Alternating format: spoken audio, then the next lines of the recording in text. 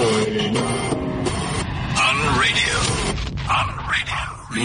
of the good stuff. CliffCentral.com. We're all about the good stuff. I'm Phumi Mashego and you're tuned into Womandla. You know, it's a Woman Crush Wednesday.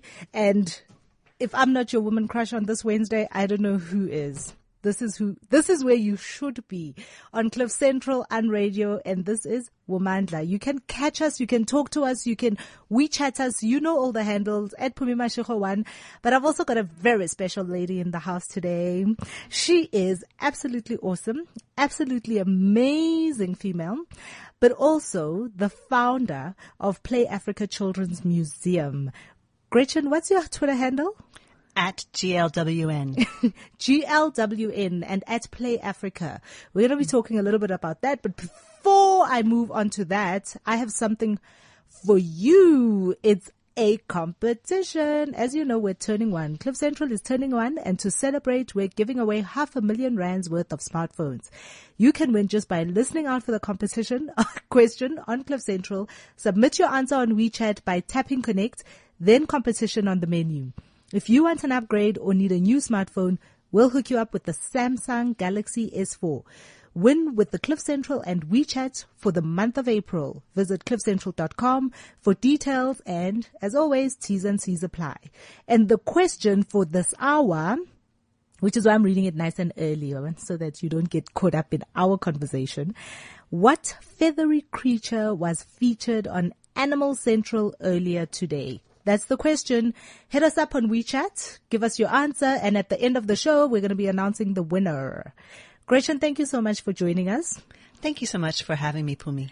And I was, just before the start of the show telling you, I'm feeling a little bit down today. This is such a fun topic. We're talking about play. We're talking about playing. We're talking about connecting as families with our children.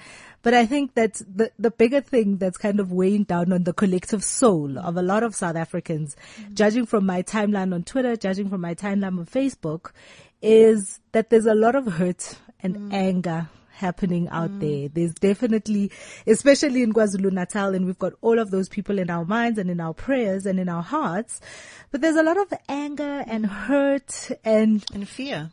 Lots of fear. Yeah. And getting ready for this show, and I think this is so appropriate. I didn't know how I was going to be talking about such a fun thing like playing and having fun when there's all of this happening. But when I was getting ready for this show, just learning about the importance of play for children and interpersonal relationships. Maybe that's where we can start our conversation today. Yeah. You do a lot of work in that space. Yeah. And you know all about that. So tell me about why you Play Africa, such a cool name. Why Play Africa and what's a children's museum? Thanks for asking and thanks for giving me this opportunity. And so I want to say hi to all your listeners. And also just want to mention the handle for us on Twitter, Play Africa, is Play Africa CM for Children's Museum, at Play Africa CM. But getting into the question, I think you're really right to kind of start off with the reality that so many people are living in today and the kind of the anger, the hurt, the trauma, the fear, the frustration that so many South Africans are sitting with on a day like today. I think you mentioned, like you say, on our social media timelines, we see so much about this anxiety about what's happening in KZN, but also about today, these kind of rumors that are going around about something happening today in the CBD, in the Hillbrow, Berea, Yeoville space. And, you know, there are children who are staying kind of in lockdown in schools in those areas today because they're afraid to go home on their own the way that they normally would. They want to be fetched by their parents later today. And that's the reality that so many children are facing in our cities, not just in South Africa, I mean, not just in KZN and not just in Gauteng, but we see it in PE, we see it elsewhere. So that's the reality in which we're creating the space to build Play Africa Children's Museum. And, you know, play is, like you say, it's what it is about bringing people together. Play, you know, is universally and kind of increasingly understood in the space around neuroscience as being kind of so formative, to prepare children for later learning opportunities and igniting a love of learning. Really, play is really about free, self-directed expression. It's a really integral part of early learning and healthy emotional and social development. And researchers increasingly around the world, every year we're seeing more of this evidence that play really sparks imagination. It really promotes creativity and problem-solving capacities. It promotes teamwork. And then, importantly about this topic that you're talking about, it really instills a deep sense of empathy and compassion for others. And when we can play together, we can learn to live together. So I think as most adults, we've kind of forgotten what playing really is like, and you kind of watch kids and watch them playing and you think it comes so naturally to children. But as a family, as a parent, a mother with a child, you can be part of that play. And that's what your space is also about. Yeah. Do you want to talk a little bit more about that and the opportunities there of getting to know your children? Yeah. So children's museums exist around the world, and they are spaces that tend to be a nonprofit kind of big public space that invites families and their children to come together in one space to play together and learn through play together. So they're not places that are only about children kind of going into a bouncing, jumping castle or a ball pitch or something like that. They're much more created around learning and stimulating learning through play, but they're done in a way that are really adult friendly and captivating for adults as well. And they exist around the world.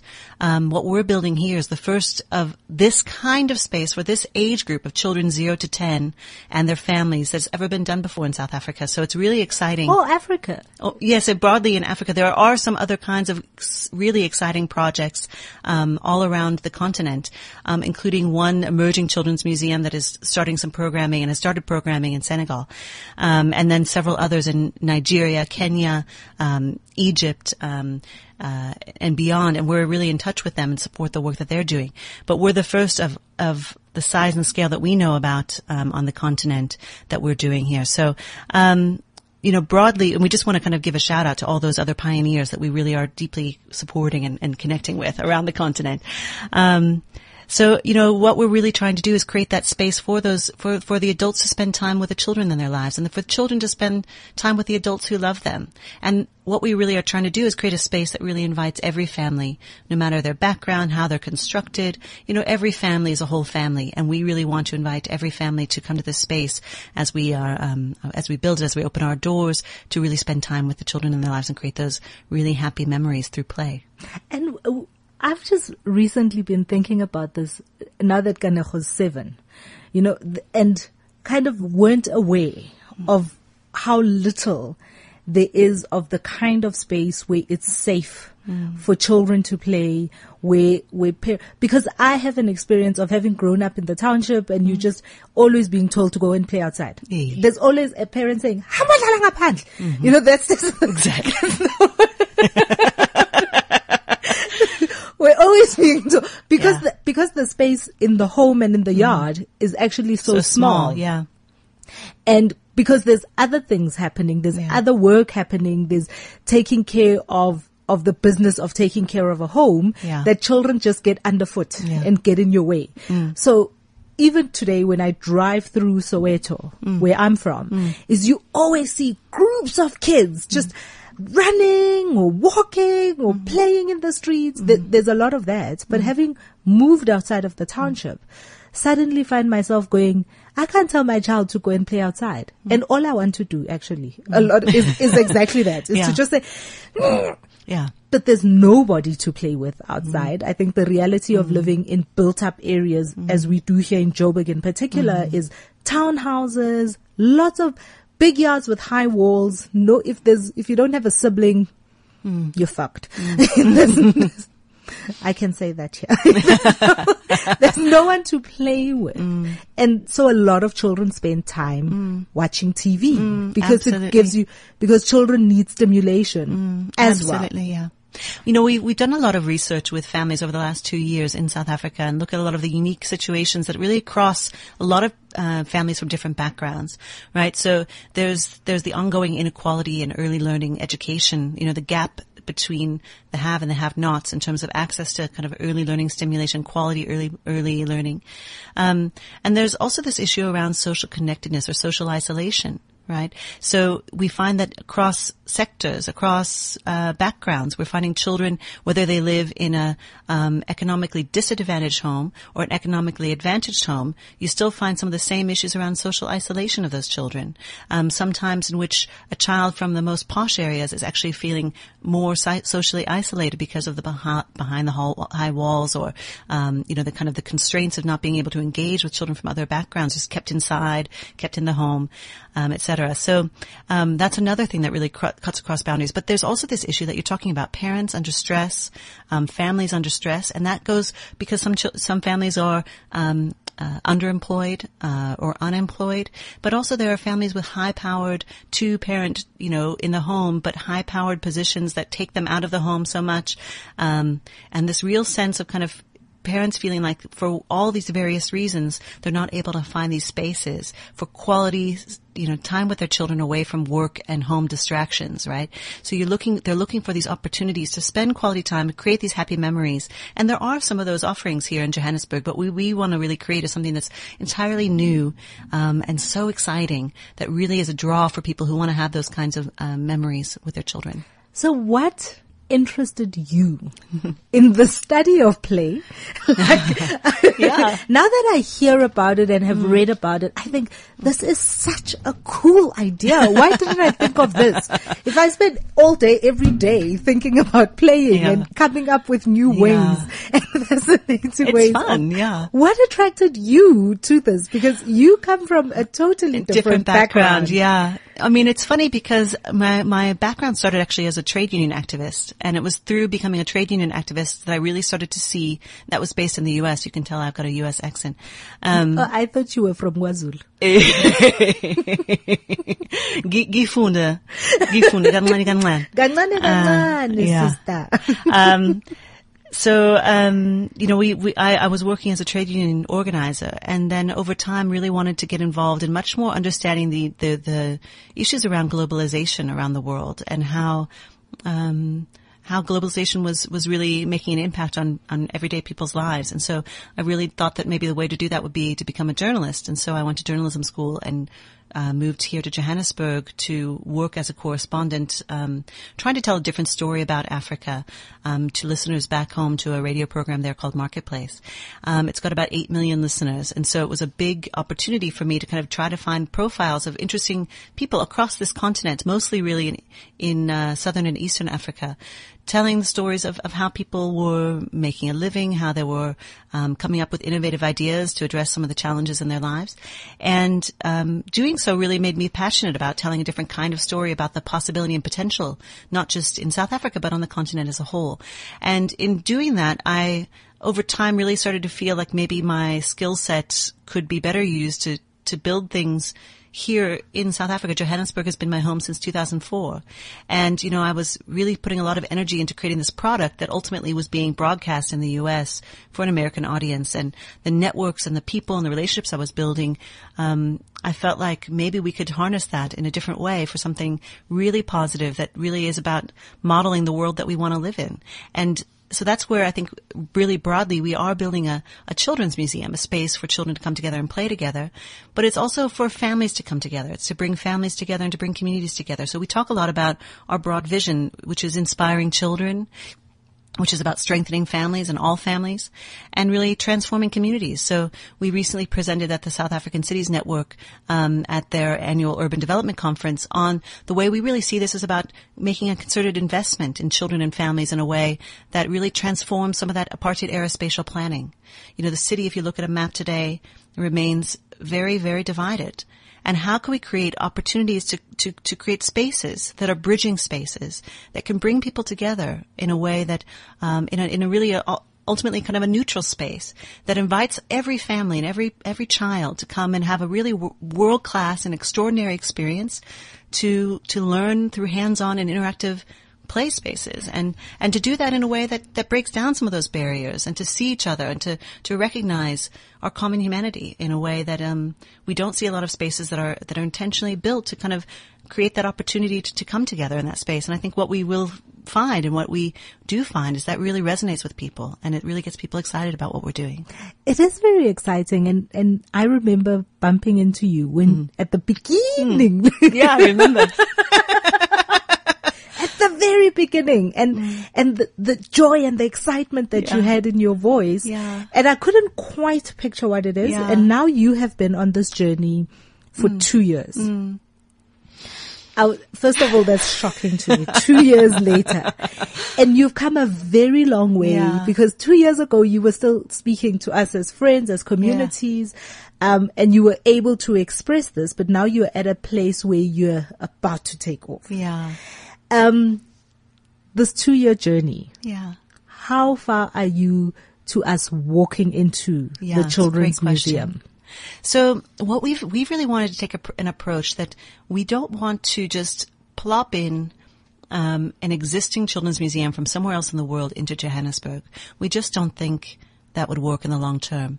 What we really decided to do from the very beginning with our team was to really take a very strategic and really measured approach about how do we create a treasured institution for this city and for this country. And to do so in a way that was deeply, deeply collaborative. So from the beginning, in those first 2 years, it was a lot of reaching out to leaders in business and in government and civil society, and asking a lot of questions and doing a lot of listening about what kind of space they could envision for this kind of space. You know, technically, it's not very difficult to build a children's museum. You can see examples at 350 different spaces around the world today. I mean, most urban centers across several continents, you can go and you say, where's the local children's museum? It's a term that many international travelers will throw around as if everyone knows what that means. But what we found here is that the term children's museum, first of all, conjures up a lot of different ideas in people's minds. It harkens back to the past for many people. It conjures up ideas of apartheid era museums. Well, when I first spoke to you, I had never heard the term Children's Museum. And all I could think of was I could think about that trip to that Pretoria, the museum with the dinosaur in the front in Pretoria. And walking through vast halls of stuff as a group of kids. And I'm sure a lot of people listening today are kind of thinking, really? Museum, I know. See, we've actually stopped using the term museum actually on first reference, because we found that we did some research and we found that 96% of South Africans,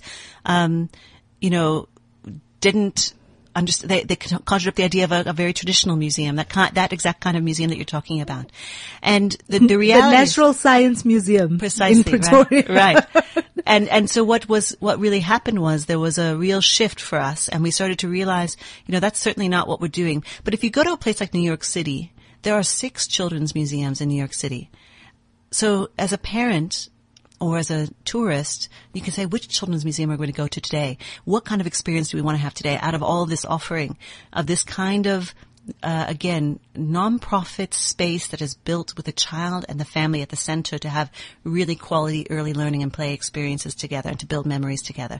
So what we realized is that Children's Museum was conjuring up an idea for people, especially given the realities of this country, that kind of sounds like kind of an afterthought, like, well, this is a nice to have, but it's not a have to have.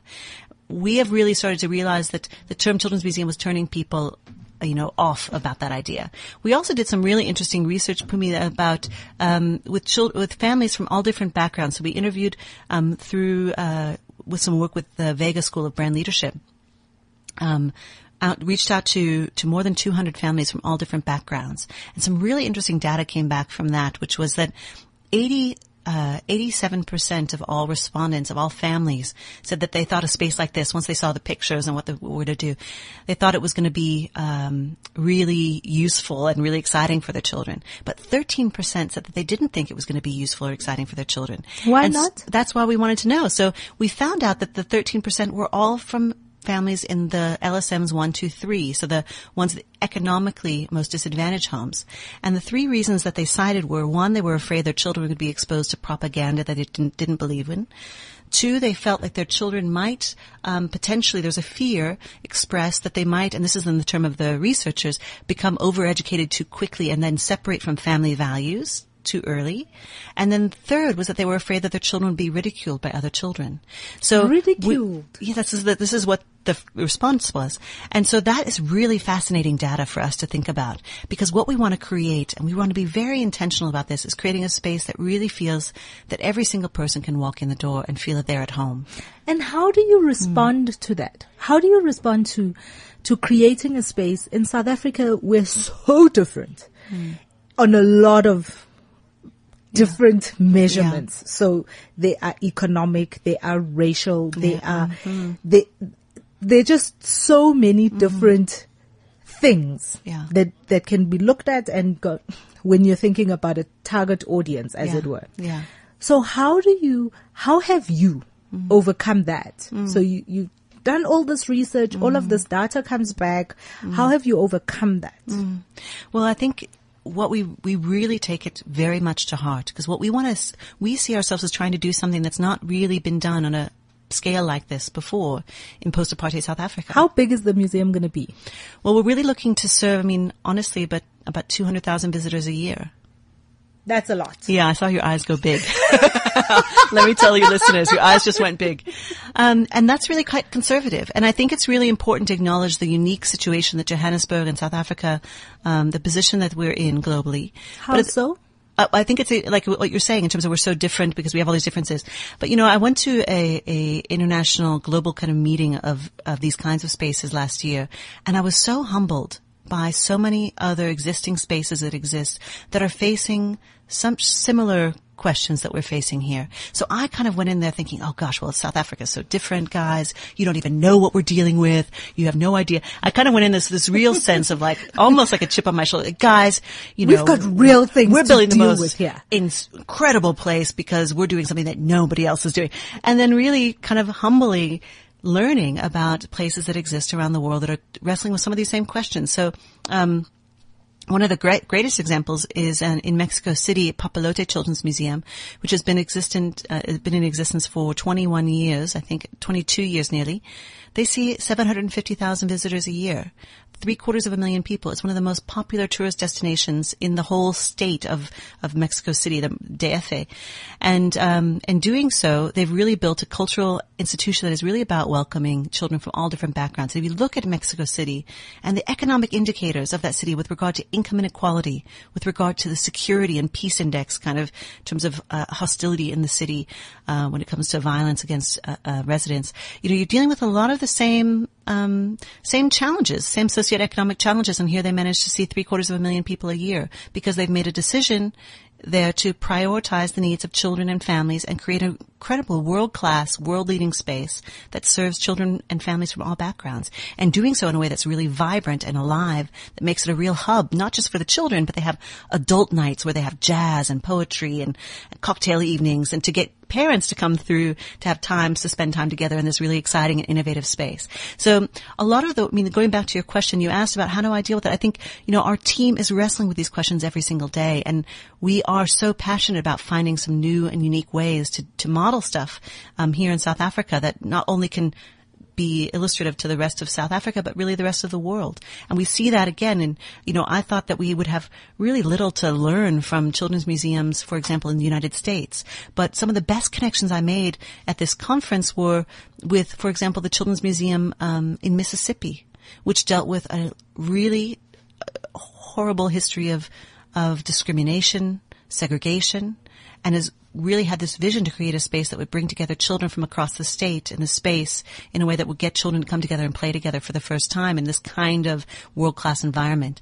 And so there was really a lot to learn from them. The Children's Museum in Detroit, Michigan, and the Children's Museum in Hawaii, really dealing with a lot of issues around income inequalities in that space. How do you bring children together and create a common ground in which every child can access everything equally, can come together and play together? And one of the things that was really powerful for me was when I was speaking to a director of a children's museum in Washington State, in the United States.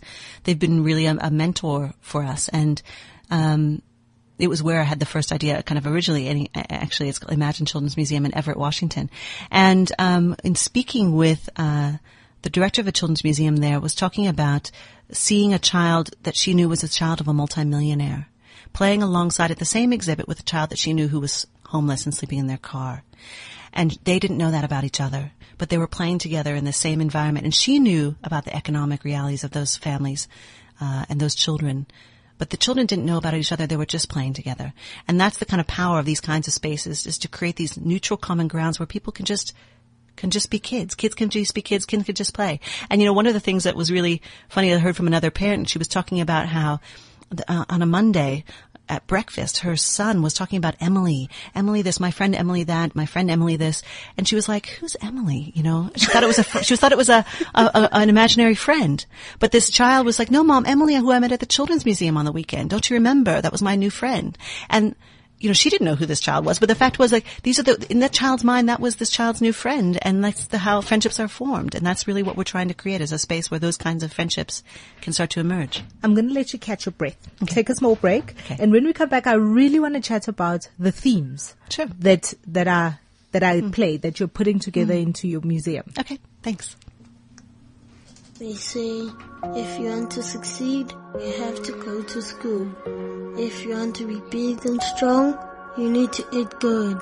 No matter what, there's nothing more important than family. There are so many children like me in South Africa that also don't have any of these things. If you could change this, would you? By clicking a like button on Facebook, you can help get children from cradle to career with Africa Cocoon. Visit likechange.africacocoon.org. It has been locked away from the eyes of the world, chained, never to be released. But now, it wants to get out. Stay tuned to Cliff Central weekdays to find out how you can unleash the Jeep Renegade.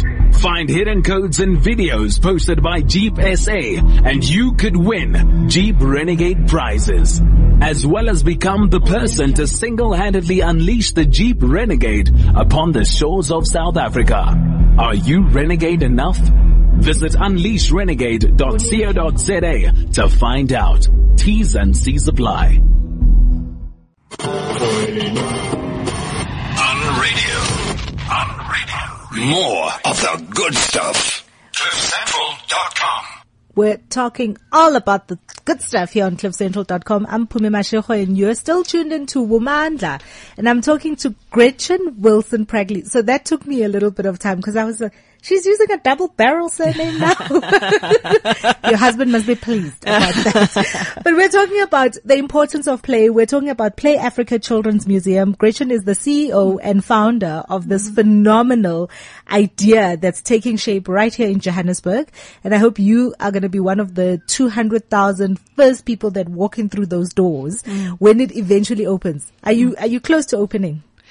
What we're really working on. Because the more I hear about it, the more you want it to open. And I'm just like, I know. Even for myself, not just for my 7-year-old. Yeah, no, I know, of course. Well, we look forward to welcome you. So, what we're doing is we're really, I think I started mentioning before, we're really trying to build a really treasured institution that's going to be around for the long term. And to do that, we just are taking this really systematic approach. So technically, as I mentioned, it's not hard to build a space like this, but to do what we want to do, we really want to create a space that really reflects the realities of South Africa, that really speaks to parents and children and families here. And to do that, we want it to be really highly collaborative. So we've taken this really deliberate approach to do a lot of outreach. And so in doing that, we're doing this kind of a long process and securing what we call our founding partners, which right now are Apex High Charitable Trust and the First Rand Foundation, as well as a lot of supporting partners throughout this journey. So what we're really looking forward to now is securing what we call the land acquisition phase, securing the site. And we really think we're quite close to that, and we'd like to make an announcement in June on that. And we can start then saying, here's where it's going to be. And then what we'll be doing as we build. Can you give us like a peek, like a peekaboo? A peekaboo? I'd love to give you a peekaboo. And the peekaboo is that it's really a phenomenal space that we're really looking at. We're in deep conversations with the city of Joburg about. So city of Joburg, centrally located. Yes, and I like to say it's in a bridging area. It's in an area that unites different kinds of neighborhoods with different demographics. So we don't want to just plop it into the center of a space that reflects more of for lack of better words, a homogenous kind of population mix. We really want it to be a space that really brings together, like a node, a hub, for all different kinds of families from across the city. So it'd be a place where you're going to hear lots of different languages spoken, lots of different people from different backgrounds. You're going to want to feel like it's a place that's really a hub, a green hub for the city center, for the city and for Gauteng. So really our market is really the 2 million children between 0 and 10 across Gauteng, as well as their families and their schools. So that's kind of what I can say about it. We've really created a model that it needs to be accessible by public transport, for pedestrians, for bicycles, for different modes of public transport, as well as by private car. It's got to be safe and perceived as safe by families. It's got to be vibrant. It can't just be in the middle of an industrial area that closes down after hours or things like that. And then it has to be under our long-term control as a nonprofit organization, and it has to be affordable to us as a nonprofit in the long term. So we're really talking about building an organization that we want to have our gala event for the main flagship facility within the next couple of years, but then we would want it 100 years from now for our great-great-grandchildren to go to a celebration that's like a exciting gala event to celebrate the founders of this institution 100 years ago, and to kind of cherish kind of the memories that have been built in the space for 100 years. So that's the kind of long-term thinking we're doing. Now, in between opening our doors of the flagship facility and the land acquisition, which we hope to do soon, will be what we call our children's lab. And that children's lab will be where we're going to be piloting some of this stuff so that you'll be able to kind of get a taste, a little voorsmakkie of what this place is going to be about. Gretchen, I love that word, voorsmakkie. I'm a South African and I've never heard that word used in a sentence. Well done. Thank you. Voorsmakkie. Yeah, I'm learning. So you asked a little bit about the themes. I don't know if you want me to get into that. Well, cause I'm speaking of voorsmakkies, I'm just trying to understand. So I have no idea where that place is going to be. I'm trying to think of all the places I know and I can't figure it out. So I just am going to have to fast bait till June. But the themes that you'll be exploring in the space. Yeah. You know, when I think about Saibono, where they have a sound area, where they have a electricity area, but that's because they're science. Do you have that kind of thinking in mind, or is Absolutely, it just a big open space that's cool and fun and colorful, primary colors everywhere? Yeah. Great question. So Saibono is a fantastic institution, and in many ways it's the kind of closest comparison we could point to as a kind of hands-on learning experience, where we really see ourselves as filling a gap in that earlier years, and doing so in a way that really is much more multidisciplinary, when it includes things like science and technology, engineering, maths, but also into the arts, into the kind of humanities, into civic engagement, into kind of the depths of the person, and really seeing every child as a unique individual full of potential in a way that transcends kind of a discipline, as it were. Really kind of thinking about cross-disciplinary options, so you can kind of go to an environment and you have ways and touch points for different age groups. Because of course, what you're going to provide for a 6 to 12-month-old in terms of sensory stimulation, providing kind of some models of how you might, provide appropriate kind of stimulation to that infant would be very different for the toddler experience, which would be very different from the 4 to 6-year-old experience, which would be very different from the 6 to 8 and 8 to 10. So all of these would have these different touch points in these different exhibit spaces. We think that in terms of themes, the themes will be very much linked to the world that we live in, and giving children a chance to access the world in an entirely new way. So first of all, we'll be having the big point will be around the natural world. One of the things that will set us apart from a lot of different children's museums around the world is the way in which we really incorporate the outdoor experience as well as the indoor. So how do we teach children about the rich biodiversity of South Africa? How do we teach children about the indigenous flora here in South Africa? Give children a kind of a hands-on experience in which they learn about the life cycle of a plant, for example. But you'll have other things inside, like we'll have a mini city that will be like a miniature space in which you can access different kinds of things, like a radio studio. Imagine your child sitting here with earphones on, talking into a microphone, hearing themselves talk, and how exciting that is for a young child. A grocery store, a hair salon, a bank, a veterinarian office, all these kinds of spaces that'll be a mini Joburg in a way that's really kind of wow and exciting. And what we think is really exciting about that is creating a space that's accessible for children and adults to take these different roles and to play these different roles in these spaces. And in doing so, modeling what we believe our city should look like. Every citizen, every resident of the city should have equal access to these kinds of spaces.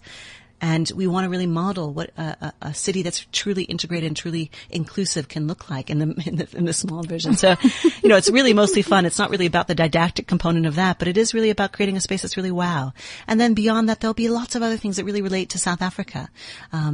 Giving a child a glimpse into outer space and telling them a little bit about South Africa's role in the SKA telescope. Giving children a lot of information about nutrition and health in a way that can really be about public health kind of interventions in a really fun and playful way. So we really are bringing together a board of public health experts to say, what kind of interventions might we think about trying to impact through offering a play-based experience to so many children, whether it's about wearing seatbelts or not smoking or eating a healthy meal. So these are the kinds of things that we're playing with at the moment and we're designing at the moment.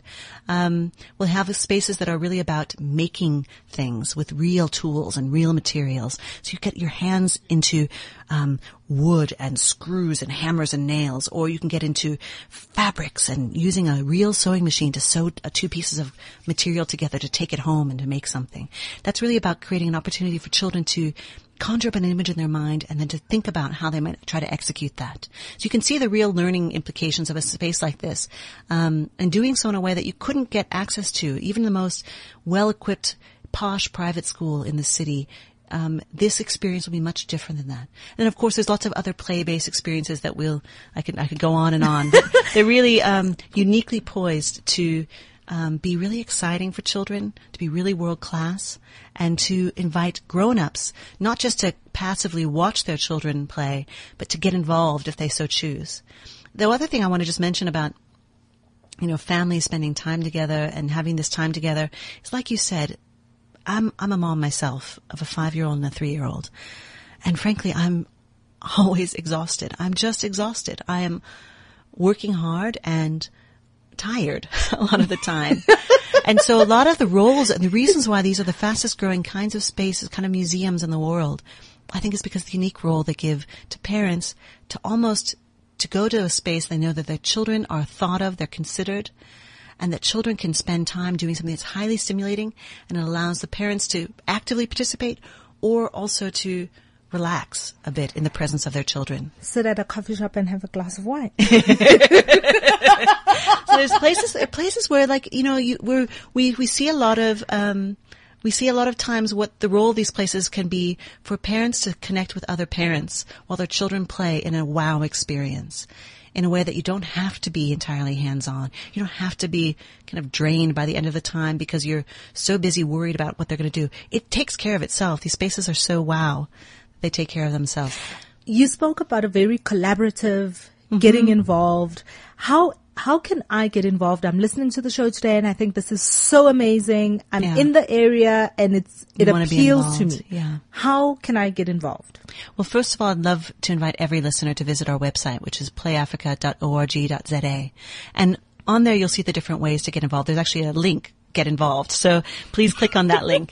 You'll see that right now, this is a major project, Phumi, and we're a nonprofit organization. What we've done over the last 2 years is set ourselves up to be, the most watertight, impeccable world-class nonprofit organization with regards to transparency and accountability and real depth in terms of our planning. So what we're really looking for right now is really what we call Friends of Play Africa to join us. And we have doors open for further founding partners, should there be listeners out there who are linked to institutions for whom this might be of interest. So coming on board as a major founding partner, as a donor is one way. Coming on board as a Friend of Play Africa is another way. And that could include a donation and a monthly donation, but it also involve joining up and signing up as a volunteer and just joining us as a Friend of Play Africa. We really believe what we're creating is a new kind of space, again, modeling the kind of world that we want to live in. And I say this, and I say it not to be glib or not to be kind of shallow, but we really want to create a space that's modeled on the values of the Constitution, of equality and of freedom and of human dignity.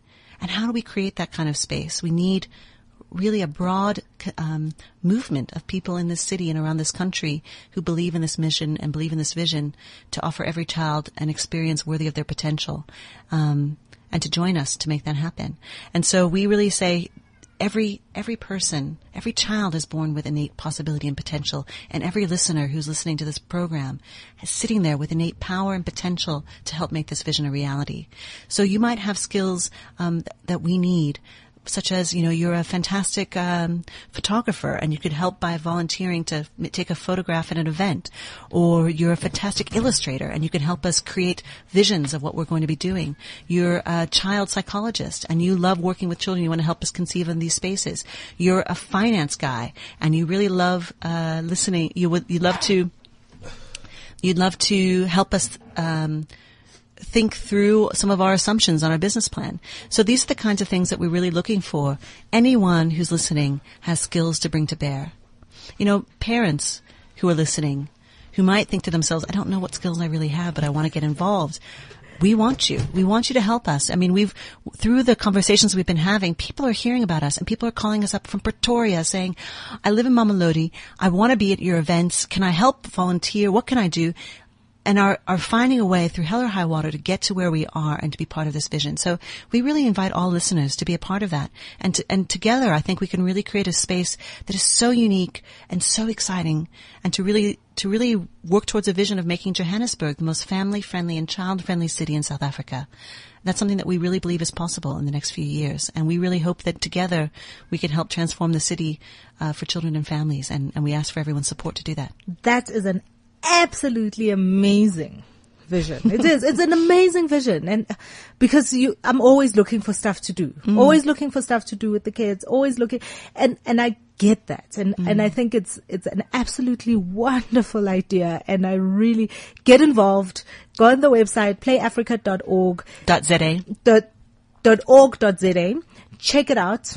Click on the button, get involved. You can always do something. I think we definitely need to learn how to play more with each other as South Africans and non-South Africans, as everybody living in this country. We definitely need to learn how to work better with each other. And in the process, we'll get to know each other and trust each other and have, like you say, model a better way of being with each other. Thank you, Gretchen, for coming and chatting with me. You're so infectious. Every time I listen to you, you're so infectious. And it's just like, oh. No, but you are too, Phumi. You know the power you have. It's so, I want to do this. This is so exciting and so amazing. So thank you very much for sharing. Phumi. Thank you for sharing what's inside of you. And I hope to all our listeners, they can take a moment and just join us. Join us. So yesterday we had some training here at Cliff Central, and one of the things that I learned yesterday is that it's incredibly important to have, if we're going to have music, to have music that's appropriate. This is one of my favorite songs, but it's also Jahim. It's called Fabulous.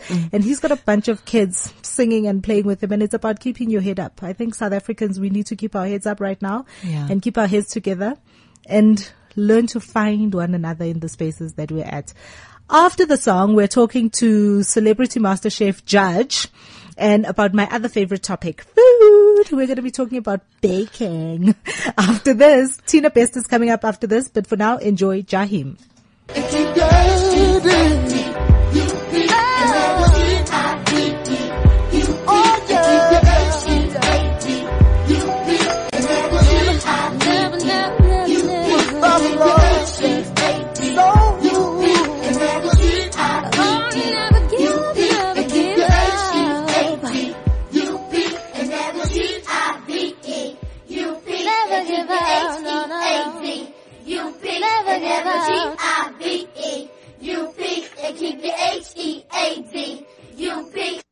Yeah, UNITY is all we need to get our RESPECT. We've got to show each other some love. Keep our heads up. And on the line, I have got Miss Tina Bester. She's better known as the Queen of Tarts. For all of y'all that are like me, watching Celebrity MasterChef every week and drooling over all of that food, you will know her as Judge. And a couple of weeks ago, the finale aired, and it was it was a bake-off. Interesting choice for a finale. And she's been on the line for a couple of minutes.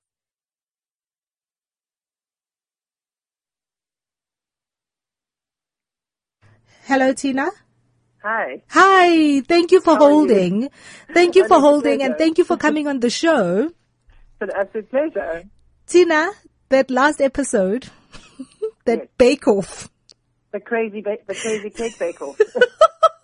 that bake-off must have had you chilling. Because you're the queen of tarts. What was that last episode like? I know for me watching at home, it's quite a stressful little thing watching people, trying to pull off an elaborate creation like that. Elaborate cake, yes. Well, it was quite an interesting process for me because, none of them are bakers at all. But, I think they actually did a pretty good job for a first time with using sugar paste, which is, 9 years down the line, I still get a bit stressed out about it. So I think they did a fine job with the short amount of time that they had to work with. I know it was a 2-day challenge, but when you are under that kind of pressure, it just flies by like that. So you are known as the Queen of Tarts, and Queen of those Cape Townians among us, or those well-heeled Joburgers who make it down to Cape Town, know all about your fabulous creations. Yes, we've been going for 9.5 years now. And what got you into baking? I mean, baking is so stressful. The sugar, the butter, the milk, and then will it rise? Will it not? Will it flop in the middle? It's such a stressful experience. What got you interested? It's a lot more scientific than actually cooking. And I'm actually a graphic designer by profession. So I used to love to cook, but was never really a baker before I opened Queen of Tarts. So it's been a huge learning curve for me. And like I say, it's a lot more scientific than it is for cooking. Cooking, you can kind of throw a little bit this in and a little bit of that in, and you can still get a good end result. But if you do that with baking, you could end up with a complete flop. So it is a lot more scientific. So it's been like I said, it's been a big learning curve, and finding delicious recipes that we don't use sort of very unusual ingredients and everything, but we make a delicious carrot cake, a beautiful hummingbird cake. We've got a fantastic chocolate cake that we use. So we've tested and tried all sorts of different recipes and then made up our own ones to actually get the perfect recipe. So I didn't know you were a graphic designer, which makes absolute sense now when I think about how gorgeous the books actually look. Because you also published a couple of recipe books. Yes, I've done six recipe books. Yeah. And I didn't design them myself. That's the publisher did, but I did all the food styling on them. Gee whiz, that's a big... Yeah. So for a girl like me, I really like food.